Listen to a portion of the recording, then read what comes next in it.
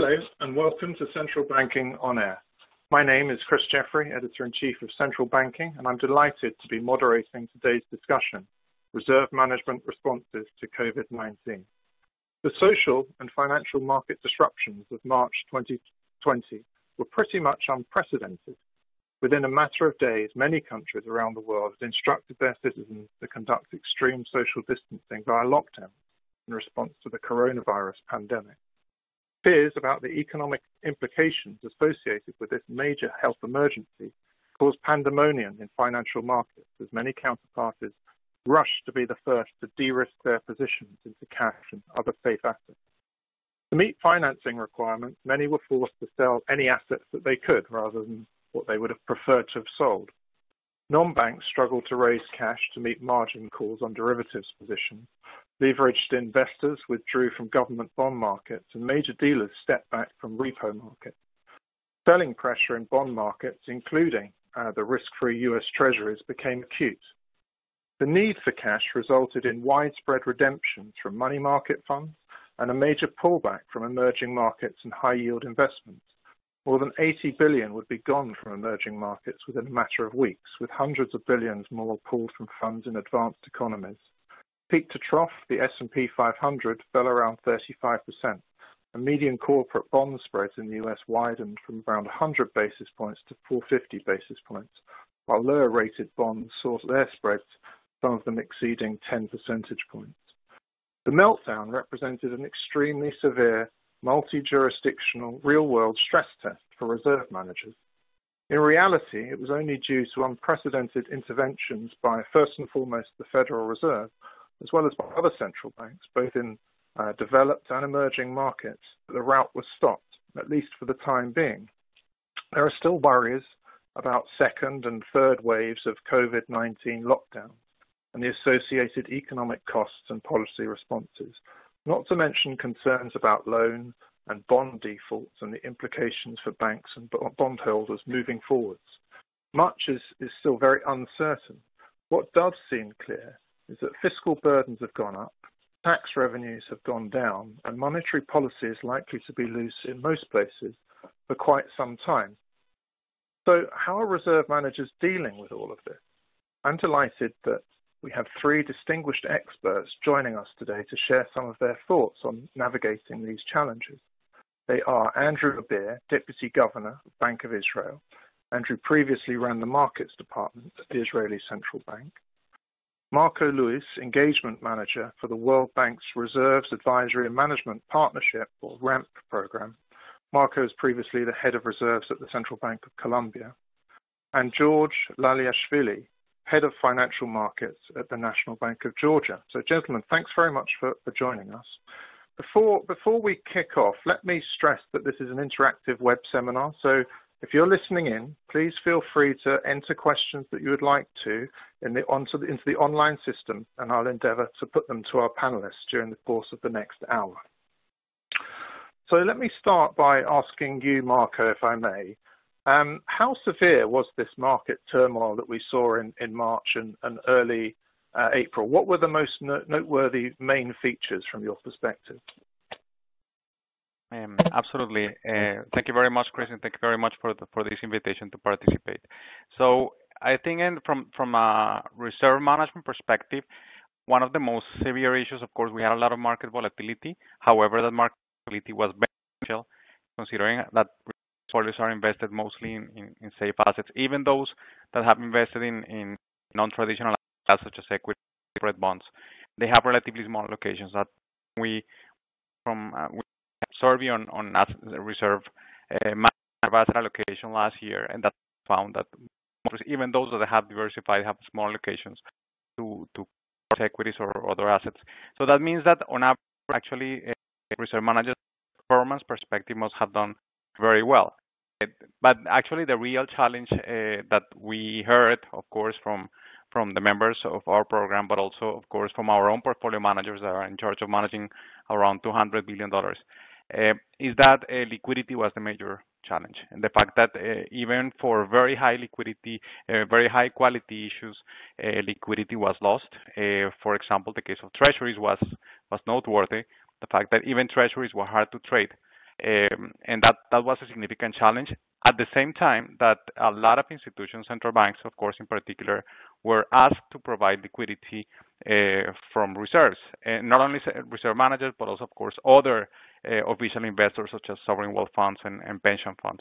So actually dealing with this severe liquidity crisis and having to use your portfolios at the time when actually securities that are supposed to be liquid are no longer liquid or not as liquid as you thought, I would say that was the biggest challenge for reserve managers. Thank you. That's very interesting. George, what was, from your perspective, just looking at the markets, how did you perceive them? Thank you, Chris. Thanks for having me on this panel. So I fully agree with Marco. Liquidity was a big concern. And in many ways, the volatility and stress in the market was unprecedented. So the volumes were down about roughly 50%. So the spreads have widened by 10 times. Maybe the implied volatility index, a good measure of market stress, reached its highest level since 2008. So by many measures, it was a stressful situation. So let me quickly overview the timeline of how the things have unfolded. I think the financial markets have followed the news that were related to the COVID outbreak. I think it all started sometime mid-January when the investors realized that there is a serious outbreak in China and there is a human-to-human contagion possible. But that has relatively mild effect. So then I think late February when the disease started spreading in Europe, so everybody understood that it become really serious, and the turbulence already affected even the government bond markets.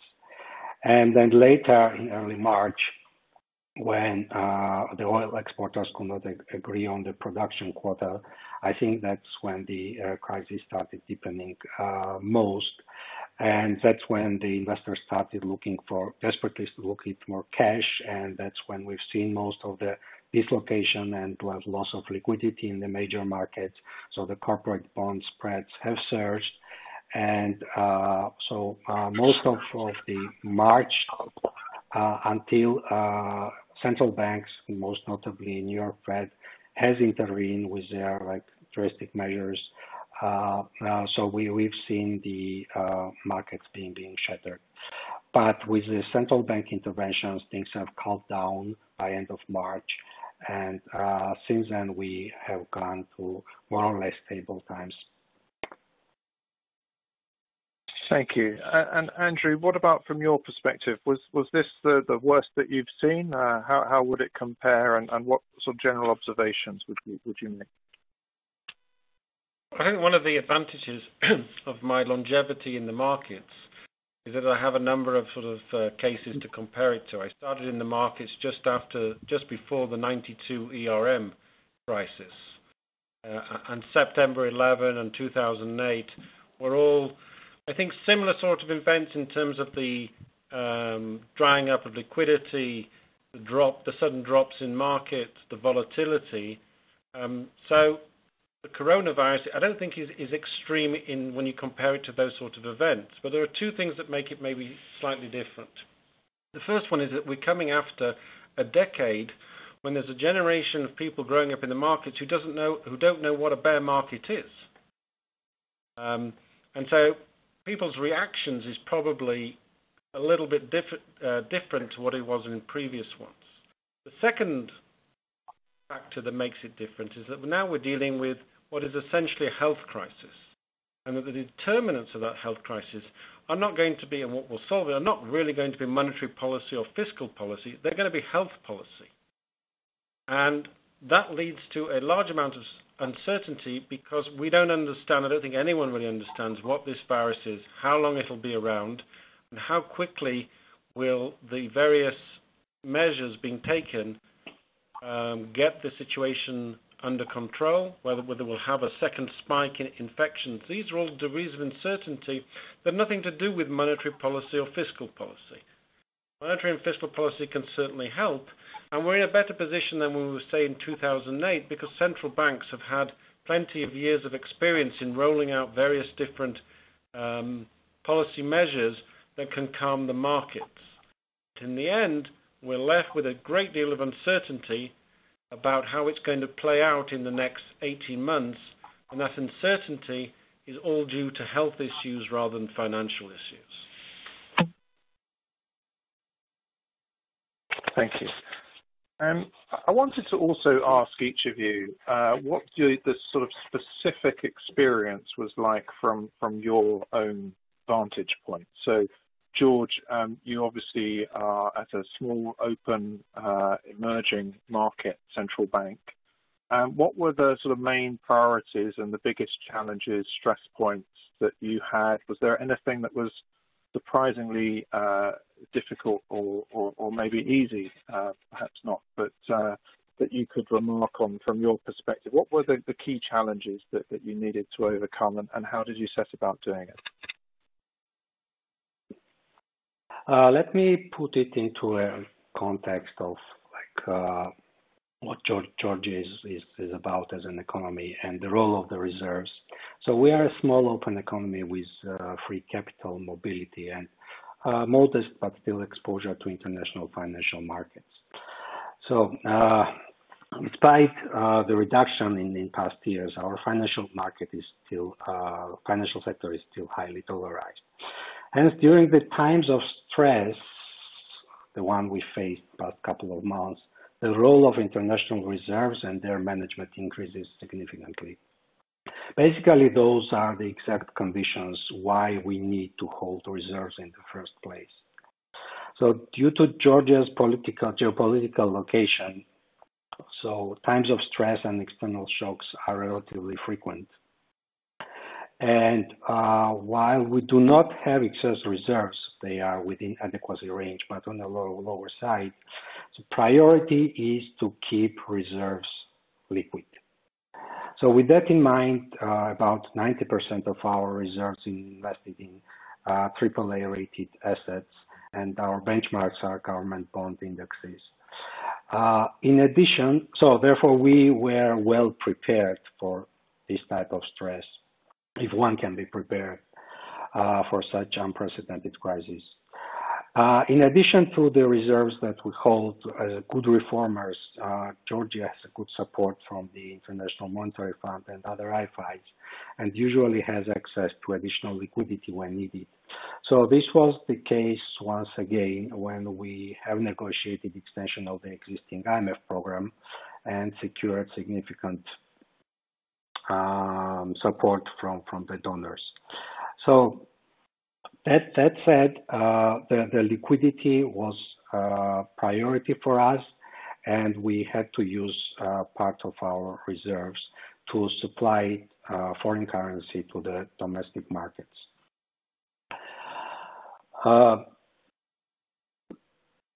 Obviously, there are multiple reasons why we need to supply foreign currency. So one is the intervention need, and another is supply of domestic banknotes, which both have increased early March.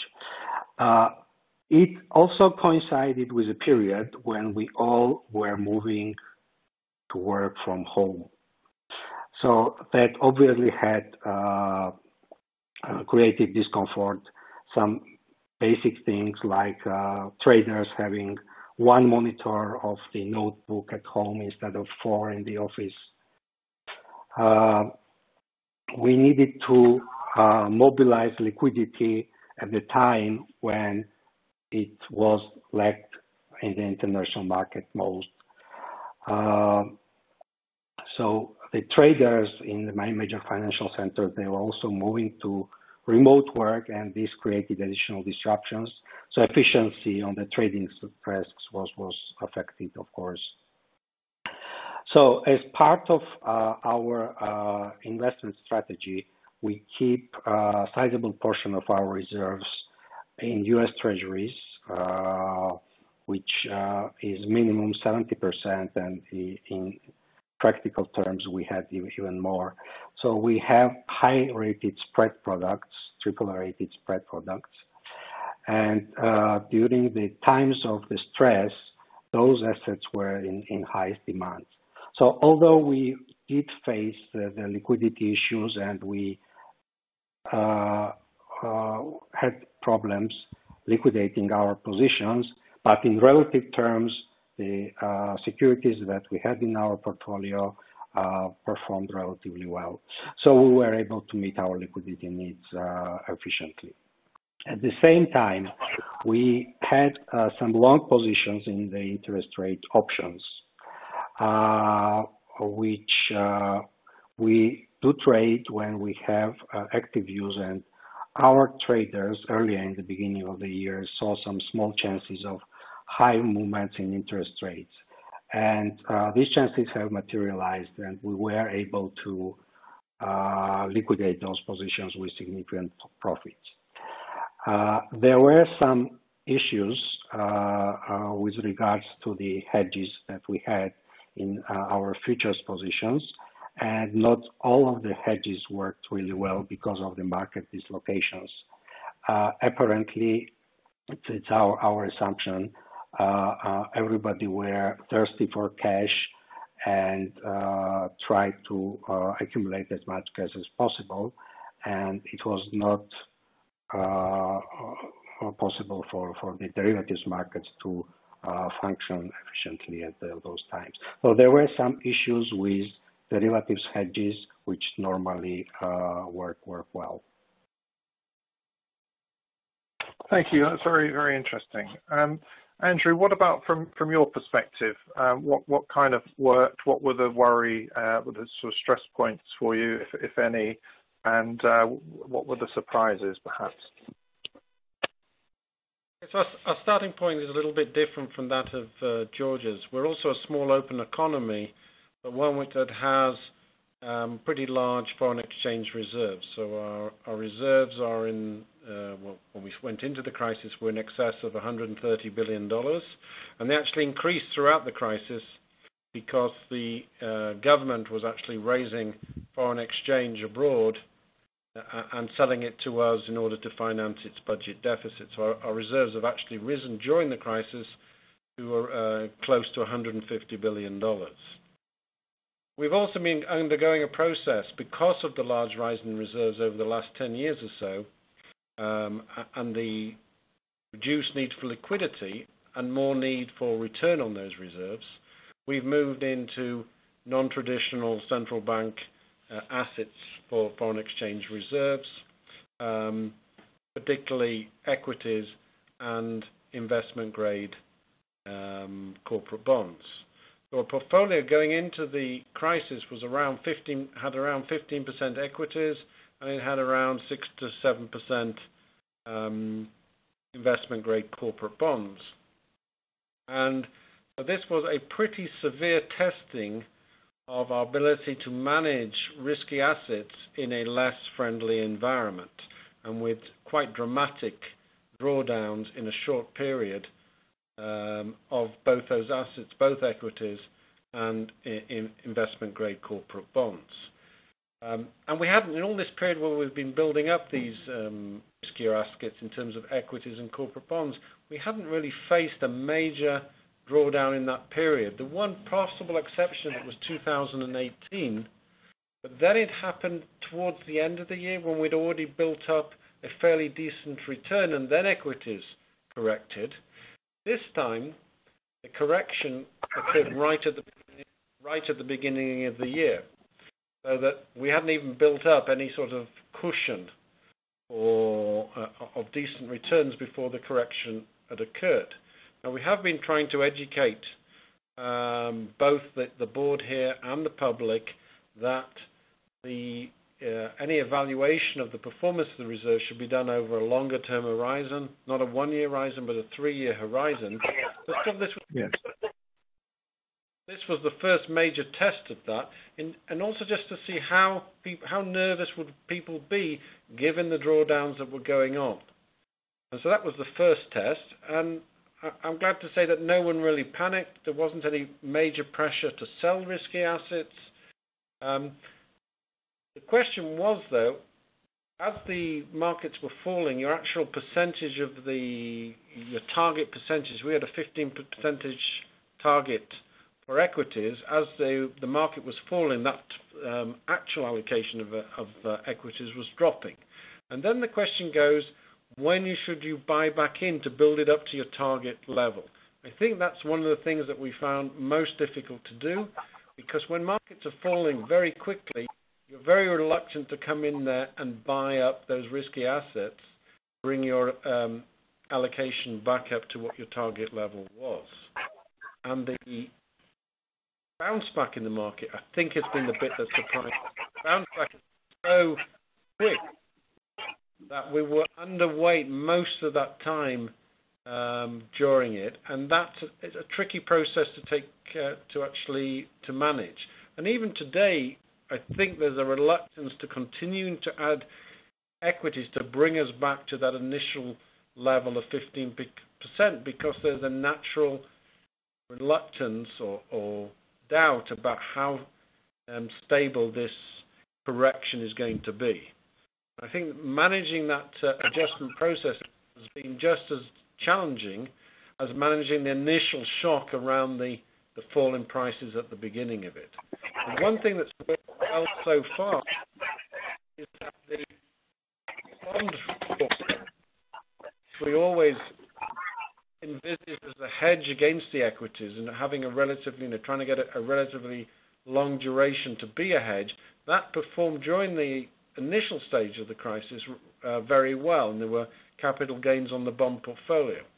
But now bond yields have dropped so much that you begin to hesitate to think whether there will continue to be a hedge if there's a second wave, and therefore a second wave of equity falls. Will bonds still give you protection against your riskier assets? And I think that's the major dilemma that we face today. Thank you. That's very, very fascinating. Marco, from the perspective of the World Bank Treasury, if you can, and then from the RAMP participants that you speak with, what were some of the challenges that you can share with us? Sure, Chris, absolutely. Well, first of all, I think it's good to take into consideration that personally I'm still surprised about this event. First of all, we can actually look at this in at two different components. We have a health component, which is a virus, which of course we still don't know much about. There are many unknowns about this purely from a purely health perspective. On the other hand, we have the lockdown, right, or what the IMF calls a great lockdown. The fact that the world economy is basically shutting down large swathes of the economy, right? But in a very uneven fashion. You have different countries taking different measures, right? Even within the U.S., for example, where I live, you see different states making different decisions, right, about what the right path is. And the truth is that we all basically don't know what the impact of the lockdowns and slowing down the disease or not. So there are a lot of unknowns, and they are actually, even though they are related, they are not necessarily connected. The fact that, so when you have that, basically you have extreme levels of uncertainty. So just understanding the virus does not actually give you a better understanding of the financial markets and the risk of the portfolios. By the same token, just understanding the lockdowns and the dynamic of the lockdowns doesn't really help you understand what's going on with the financial markets and the portfolios.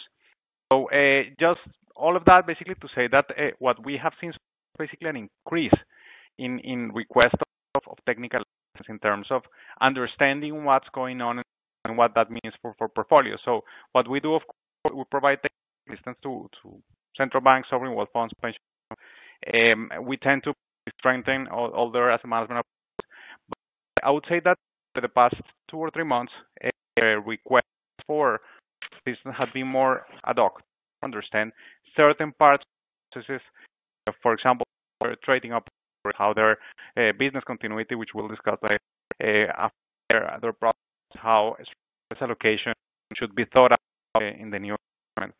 So it's morely, it's actually the demand for this type of has increased. So there are more questions about everything, I would say. So risk management in general. So I would say that it's mostly the fact of level of actually understanding this crisis unprecedented, right? We have no historical precedents to be, because even in 1918, when we had this flu, the Spanish flu, we didn't have a major lockdown. We didn't have the financially the world economy as interconnected as it is now. So so I think it's really important to take that into account. That of course uncertainty is definitely going up, and that has increased, of course, this type of questions and requests. Thank you. You mentioned some of the business continuity issues, and George talked about it earlier, some of the challenges that they faced at the National Bank of Georgia. What were some of the big issues, and how did people get around them?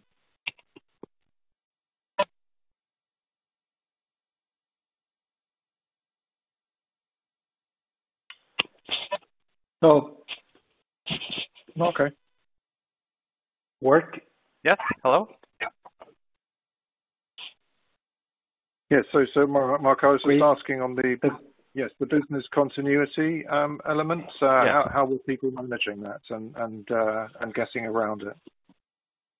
Okay, absolutely. So what we saw, just by and large, what we saw is that central banks, being conservative as they are, they actually were not prepared for this type of events. By and large, I would say that because I think central banks, of course, are very conservative. A lot of them had business continuity processes, particularly regarding, for example, natural disasters and technology issues. But few had actually thought of this scenario of having to have your whole staff working from home. So we've seen very uneven responses. So for a lot of them, actually, it has been very, very challenging. A lot of them basically do not have I think most of them don't have the technology. So they had to basically improvise to make sure that technology would allow their employees to work from home. And that was a significant challenge for a lot of institutions. Still, a lot of, for example, institutions we talk to, they still don't have they are not able to do the same things at home as they used to do in the office. An example of that is, for example, the fact that they are not able to connect to their systems. For a lot of institutions operating, SWIFT has to be done in the office despite the lockdown. So the response has been very uneven, and also the fact that in most institutions, employees have had to work from their own personal devices. Sometimes they don't have the best personal devices at home, for example, because that's no longer, or it was no longer usable or that practical to have a very powerful laptop at home. So the technology, and that's also something that I think a lot of institutions had not considered before. They need to include, of course, these going forward into their business continuity plans, because that's an area where definitely there could be a lot of improvement. So yes. Thank you. Andrew, I don't know if you wanted to mention anything about how business sort of continuity, this is different. This is not, as Marco says, it's not going to a backup facility. It's kind of everyone working remotely often. I don't know if you had anything to add there. And then I also wanted to sort of come in on the interventions of major central banks in the markets and kind of how important they are and how you factor that into decision making.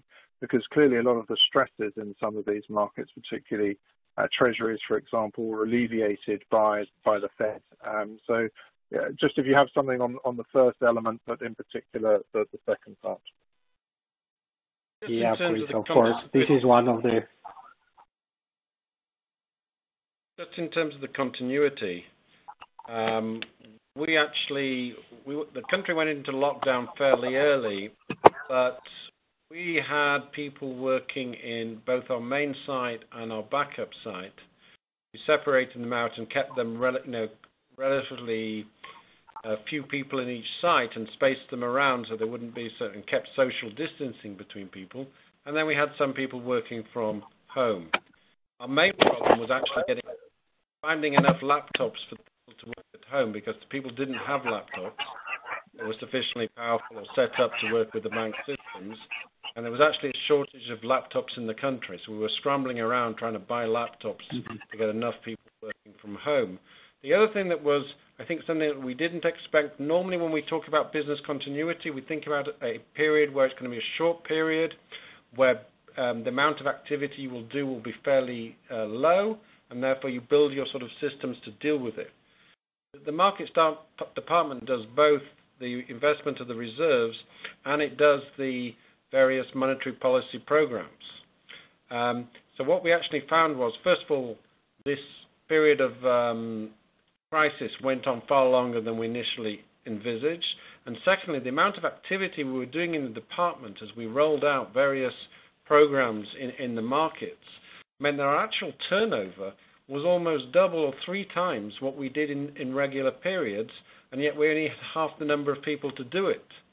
Plus, we were having to put in different types of programs that we hadn't done before, and we have to get into the systems. So it was the load on the workload on people was enormous, of the people who were left actually doing the work, and that, I think, was the main thing we struggled with throughout that period. In terms of the reactions of monetary policy, I think one of the things that we've benefited from, both in sort of on the investment side, but also as a central bank, is that central banks have become pretty well versed in rolling out programs. There are plenty of people around who've had experience in the 2008-9 period and in later periods in Europe. So I think certainly the major central banks were all pretty quick in rolling out programs.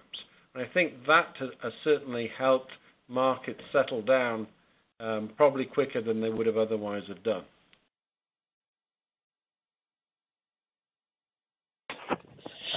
George, I'm sorry. Chris, if I may also respond on the business continuity challenges, because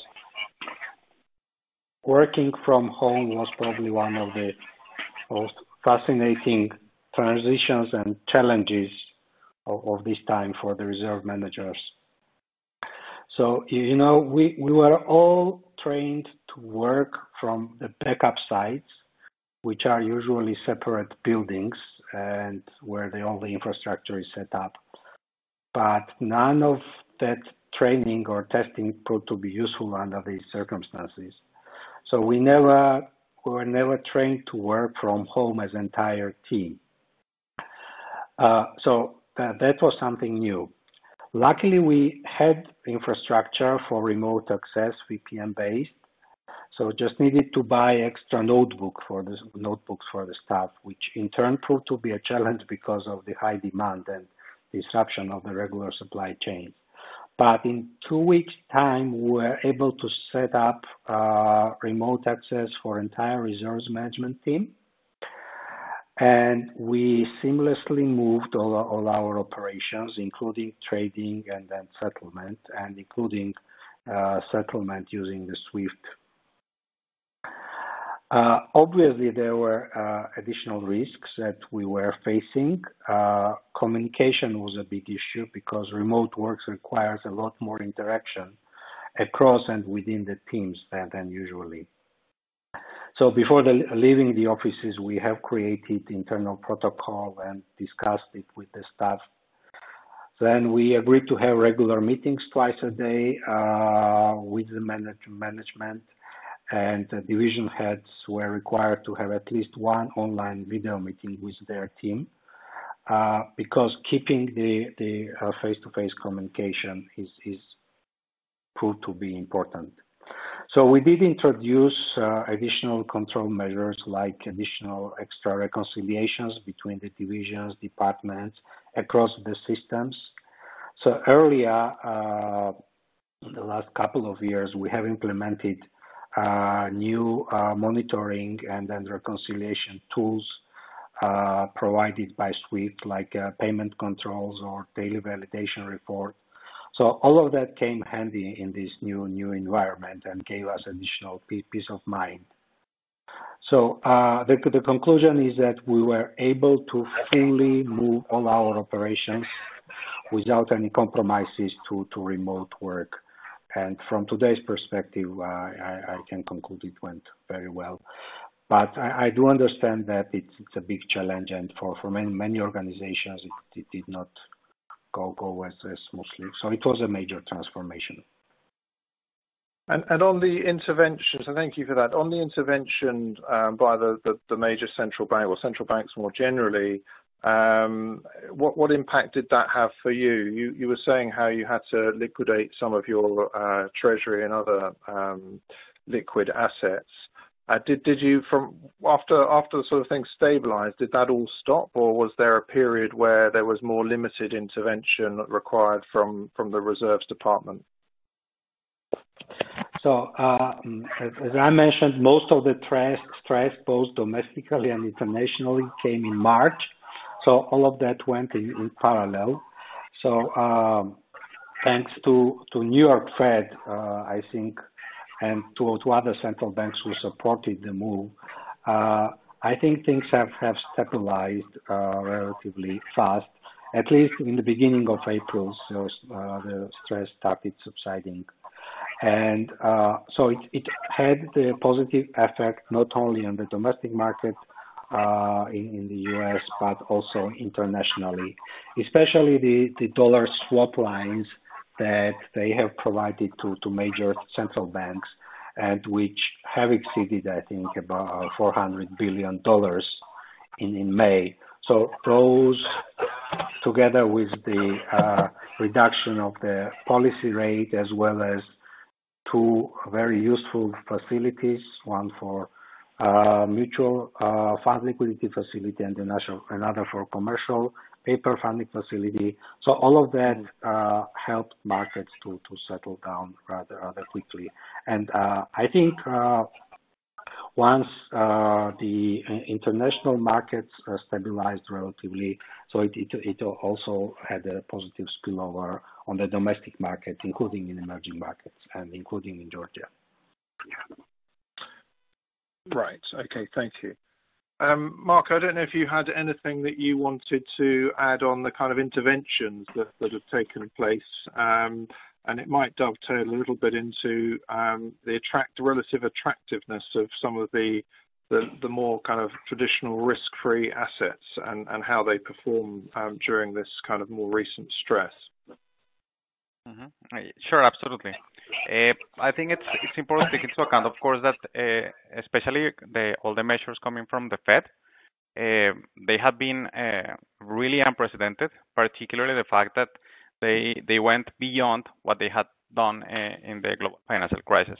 The fact in particular of buying non-traditional assets for monetary policy, which is basically corporate bonds, and in particular high-yield bonds, has created a very strong support for the market, which is good for in the short term, right? We still don't know what will happen in the medium term, what implications, even political implications that may have on the Fed, right? But in the short term, it has worked. It has stabilized the market. The distortions we mentioned and the loss of liquidity were very significant. We still suffer from this liquidity at the moment. However, it's not as bad as it was during March and early April. So they have worked. However, I think one of the costs of this massive intervention, of course, is distortion in prices. So in the case of reserve managers, the most important asset for reserve managers are government bonds, and government bonds, their rates are extremely low, right? So in our case, what we're seeing is that, of course, we're seeing a lot of discussions about our members regarding the future, right? What the proper strategic asset allocation should be in the future regarding, in particular, duration. The 10-year bond is at 60 basis points or 70 basis points. So then we have a major issue in terms of looking at the future, looking at rates. But we also can see that in other asset classes. So, for example, in particular, the fact that MBS, for example, they are still attractive, right? But we know that the Fed is stepping in very strongly into this market as well. So the level of intervention and the capacity to actually assess the value of some assets is challenging in this environment. And the same could be said about corporate bonds and equities. So corporate bonds will go because the Fed is buying them. But in the case of equities have rebounded partly, right, because they know that the Fed is buying corporate debt and the Fed is doing everything they can to stabilize some markets. So there is a significant question going forward in terms of returns, right? So what that will mean for for returns going forward. How long will the Fed step in? Of course, we know that from the previous QE experience, we know that the Fed will not step out of the market in a disorderly manner. But we still have questions. I mean, is what is the value of this? What's the proper price? What's the real market price of a lot of asset classes that are relevant for reserve managers? So in particular, the question is, what's the value in terms of, for example, in particular, government bonds and all the SSA sector, supra-sovereign and agencies, where we see, of course, increased issuance, we see very low rates, and that's, of course, also creating a lot of issues and probably opportunities as well. Yes, that's very interesting. So there's this kind of trade-off from having this buyer of last resort, if that's the right phrase. You get the liquidity if you need it in the emergency, but if you're looking to make investments, then it kind of distorts the markets. I guess that might be what you're saying. Andrew, what are your thoughts on that? There's always been a debate over the last few years of whether the bubble is in the equity market or the bubble's in the bond market. Right. Because if you think about it, what's happened with bonds, with yields going down so much, then they make the present value of future profits from companies have a higher value today, and that's been part of what's been driving up equity prices. So I think you have to have some form of view on where bond prices are going to be going forward. And part of that, I think, is the collapse of inflation. If inflation continues to be very low, then there's unlikely to be much of a ratchet up in bond yields. And I think the debate is going to be what is going to be the impact of this crisis on inflation going forward. I mean, one of the things that's been driving things over the last few months has been the collapse of the oil price, which then produced a collapse in sort of break-even inflation rates. What the two forces that you could think about the crisis creating in terms of inflation over the next year or so, next 2 years, is the supply factor is going to be more powerful than the demand factor. So we've seen a breakup in the supply chains. You would think that they're going to have some form of impact on prices. The globalization is probably going to be under pressure. Supply chains are going to be under pressure. On the other hand, we've had a collapse in demand, and that works the other way. So that whereas the supply side is going to be pushing up prices, the demand side is going to be pulling down prices. And then you have to make some form of gauges what's going to be the more permanent impact. The breakdown in supply chains or the collapse in demand. But at the moment, I think it's difficult to see that there'll be a sudden spike in inflation, even with the various fairly unorthodox monetary policy measures. If you go back a few years, after sort of 2009, when central banks started rolling out QE, there were people talking about, well, this is going to bring back inflation. Well, this never happened because demand, for the most part, was fairly subdued. Is that going to be the same going forward? I think it's an open question. George, what are your thoughts on this area? So I think we are asking ourselves this question over and over again. So which of the forces will prevail, whether it's a disruption in the supply chains or declining demand? So I think one thing we can say that it's still highly uncertain because we don't know how things develop with the real cause of this turmoil, the pandemic situation. So it may go either way. So it feels like we will have to wait and see because it can really go either way. Thank you. Just in terms of there's some of the rebalancing. Andrew, you touched earlier on whether it's time to, what is the right time to buy up more equities to rebalance the portfolio. I just wonder if George and Marco, whether there are any challenges from your side in terms of rebalancing where you have a diversified, kind of agreed diversified portfolio. Marco, could I ask you that first?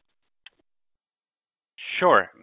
Well, that's a very important question. I think it's also very difficult to answer, right? I think probably if you ask most people didn't foresee the rebound we have seen in equities since April.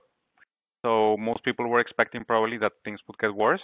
And actually, if you look at the number, every possible number, right? If you look at the economic data, even if you look at the earnings, right, at corporate earnings, they have been going down very, very sharply, but still you have had a rebound in equity prices. Does that mean that equities are overvalued? Not necessarily, right? Because we have also seen a rebalancing within equities, right? More towards sectors that are actually gaining from this situation, technology, for example. So that's a very important question. So far the question is, and probably when we have the discussion, the issue is probably to focus on, again, think about what the long-term objectives are, right? And whether they still make sense for the current environment. In general terms, we could say that for most institutions, particularly long-term investors, the situation has not changed significantly. I mean, there might be issues of value, but the question is that it's really difficult to determine whether there will be another correction or whether equities will actually correct somehow or will keep on going up. Not necessarily because they are overvalued, right? But because we can really see a rebalancing within the equity sector itself. So I think it's probably just to rather than thinking about opportunistic strategies, which are very difficult to say whether it will be successful or not, it's better to focus on rules, on strong rebalancing rules. Of course, I mean, if there are rebalancing rules don't make sense, of course, it's time to revise them and to review them and to change them. But at the moment, that should be probably the focus. Thank you. George, have you got any, I mean, you've mentioned a lot of your portfolios in certain types of assets, but have you had any issues related to rebalancing? Is that something you give much consideration to? Yeah, Chris, thanks for that question. So I think we had slightly different approach to what Marco has described. We basically had two priorities. One was accumulating cash to support intervention needs, and therefore we also needed to move cash across the trenches. At the same time, we wanted to avoid unnecessary rebalancing that was partially triggered by to what we believe a temporary stress in the market. So we were helped a bit by international major index providers who decided not to update benchmarks end of March, so that mechanical rebalancing was avoided. So at the same time, we had high quality AAA rated but still credit spread products in the portfolio, and when the spreads widened, so we went close to breaching the risk limits we had. So in that situation, we had either to liquidate the positions to be in line with the then existing rebalancing rules, or to keep positions and temporarily suspend the limits. And that scenario, suspending the limit, we already had in our game plan, so we had it in mind. So when the stress hit, we approached the board and asked to suspend some of the limits temporarily, including those on rebalancing as well as duration tracking error, spread duration limits. So not that we ended up without limits, but we introduced soft limits on risk unit level, which still provided a framework, but those were not hard limits, and effectively the investment guideline imposed limits were suspended.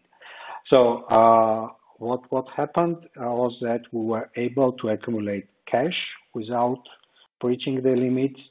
The spreads have narrowed considerably since then, and starting from June, that waiver expires, and we will be back to our normal investment guidelines. So this way, we have avoided unnecessary transaction costs, as we think. So from today's perspective, will prove to be right. Fantastic, thank you. Just generally, I guess I wanted to ask a question during this episode at least. Have diversification strategies generally worked? Andrew, you've obviously gone into quite a few interesting areas. Do you think that they performed how you kind of hoped they would? Diversification doesn't work when when everything starts falling. When you talk about a central bank diversifying, it normally means it's diversifying into asset classes which have a higher beta with equities, whether it's equities themselves or whether it's corporate bonds or other similar assets. When the markets fall, well, that diversification is going to hurt you. But the thing to remember is that decision to diversify your asset classes and go into riskier asset classes is based around a longer horizon than what we used to have, and that when you're just trying to get high levels of liquidity. And so that what you need to try and make sure is that when the crisis comes, because the crisis will come, is that you're not forced to liquidate those riskier assets. And one of the things that we thought about before the crisis was we have a sort of a risk level target or limit, and it's a CVaR limit. And then the question was, there are various different models of CVaR. You can use a short-term model, a medium-term, a long-term model, which are just taking longer life histories of asset prices to create that risk level. And we've gone for a longer one so that we wouldn't be forced, because of a spike in short-term volatility, to be reaching our risk levels and having to liquidate assets at precisely the wrong moment. And so that we've been able to weather through this spike in volatility without being forced to sell assets. In terms of the diversification question, as I alluded to before, so far bonds have done exactly what they've done. In a period of equity falls, you've had capital gains on your bond portfolio. So that sort of diversification has worked very well. Going forward, I think it's going to be a lot more challenging. Are you still going to get the protection, your equity portfolio from a long duration sovereign bond portfolio, or do we need to now start think of other asset classes that are going to give us better protection? Maybe it's the time to look at gold again as a asset class that will give you a better form of diversification away from equities in the times of crisis. Maybe even real estate, which tends to be less correlated with, or less certainly volatile in the periods of market dislocation. But these are certainly things that we need to think about, because the degree of protection given by bonds is unlikely to be as good as it has been over the previous decade. That's very, very interesting. Marco, what do you make of that? And are there any tactical opportunities or risk mitigation efforts, I guess, that reserve managers perhaps should be looking at the moment? I'd be very interested in your views, and perhaps we'll start sort of moving into the also reviews of strategic asset allocations moving forwards. Mm-hmm. Sure, absolutely. I think just probably in relating your question to Andrew's answer, I think actually diversification is the answer. I think diversification, from my perspective, I think diversification has worked for reserve managers. If you look again, if you focus on the strategic asset allocation of reserves, right, which is something we looked at, and actually we were able to see how the SAA of reserve managers was at in the summer 2019. So less than a year ago, we looked at that, not only across our members, but across all central banks that responded to our survey, over 103 central banks around the world. what you see there is that the way they have diversified actually was good during this crisis, because they have invested, they have diversified into new asset classes, but they've done it in a very gradual manner. So they haven't gone all out, and no central bank that we know of, for example, has invested 60% in equities, for example. It's been a very gradual diversification, a very gradual process to diversify in other classes. So when you look at that portfolio, right, that portfolio or not, that portfolio has performed very well, right? Despite the underperformance in risk classes, the fact that invested most in government bonds, but also significantly in SSAs, also means that basically the performance of the portfolio has been positive, and that's very important in this scenario.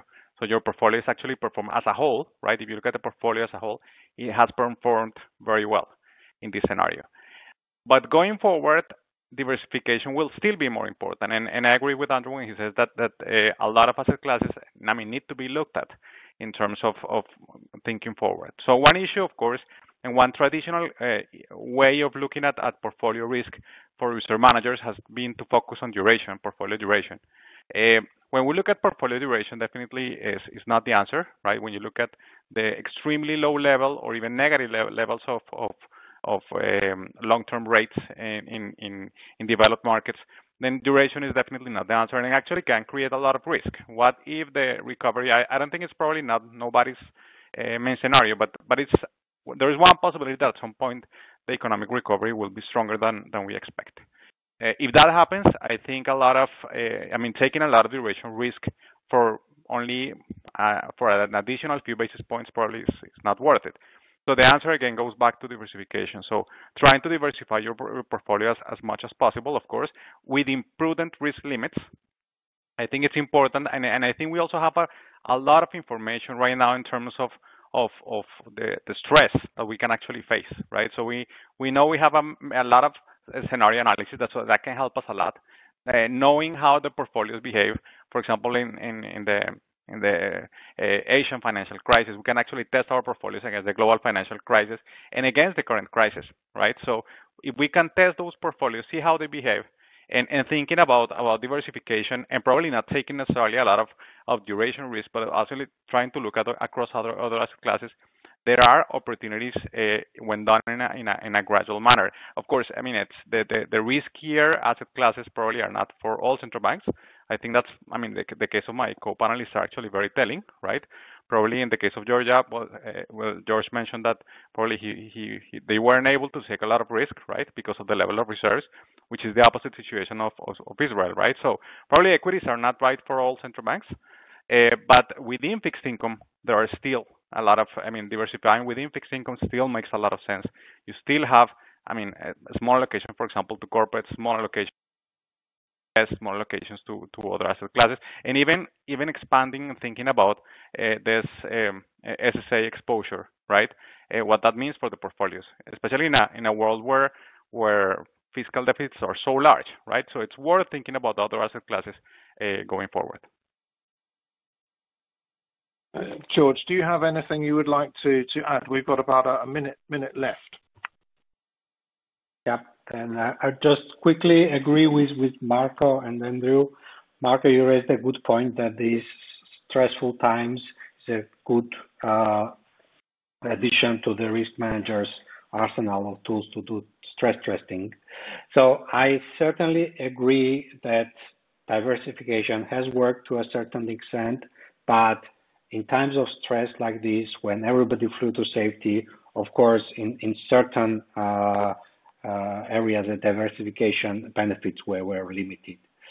So I think in conclusion, we can say that, so while there were no good times for the reserves managers, they could not relax in past few years.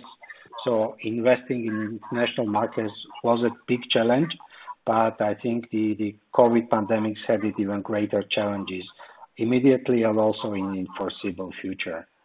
So, but at the same time, probably these are also opportunities to transform the way we work and the way we invest, including exploring new asset classes and new markets. I think that's inevitable.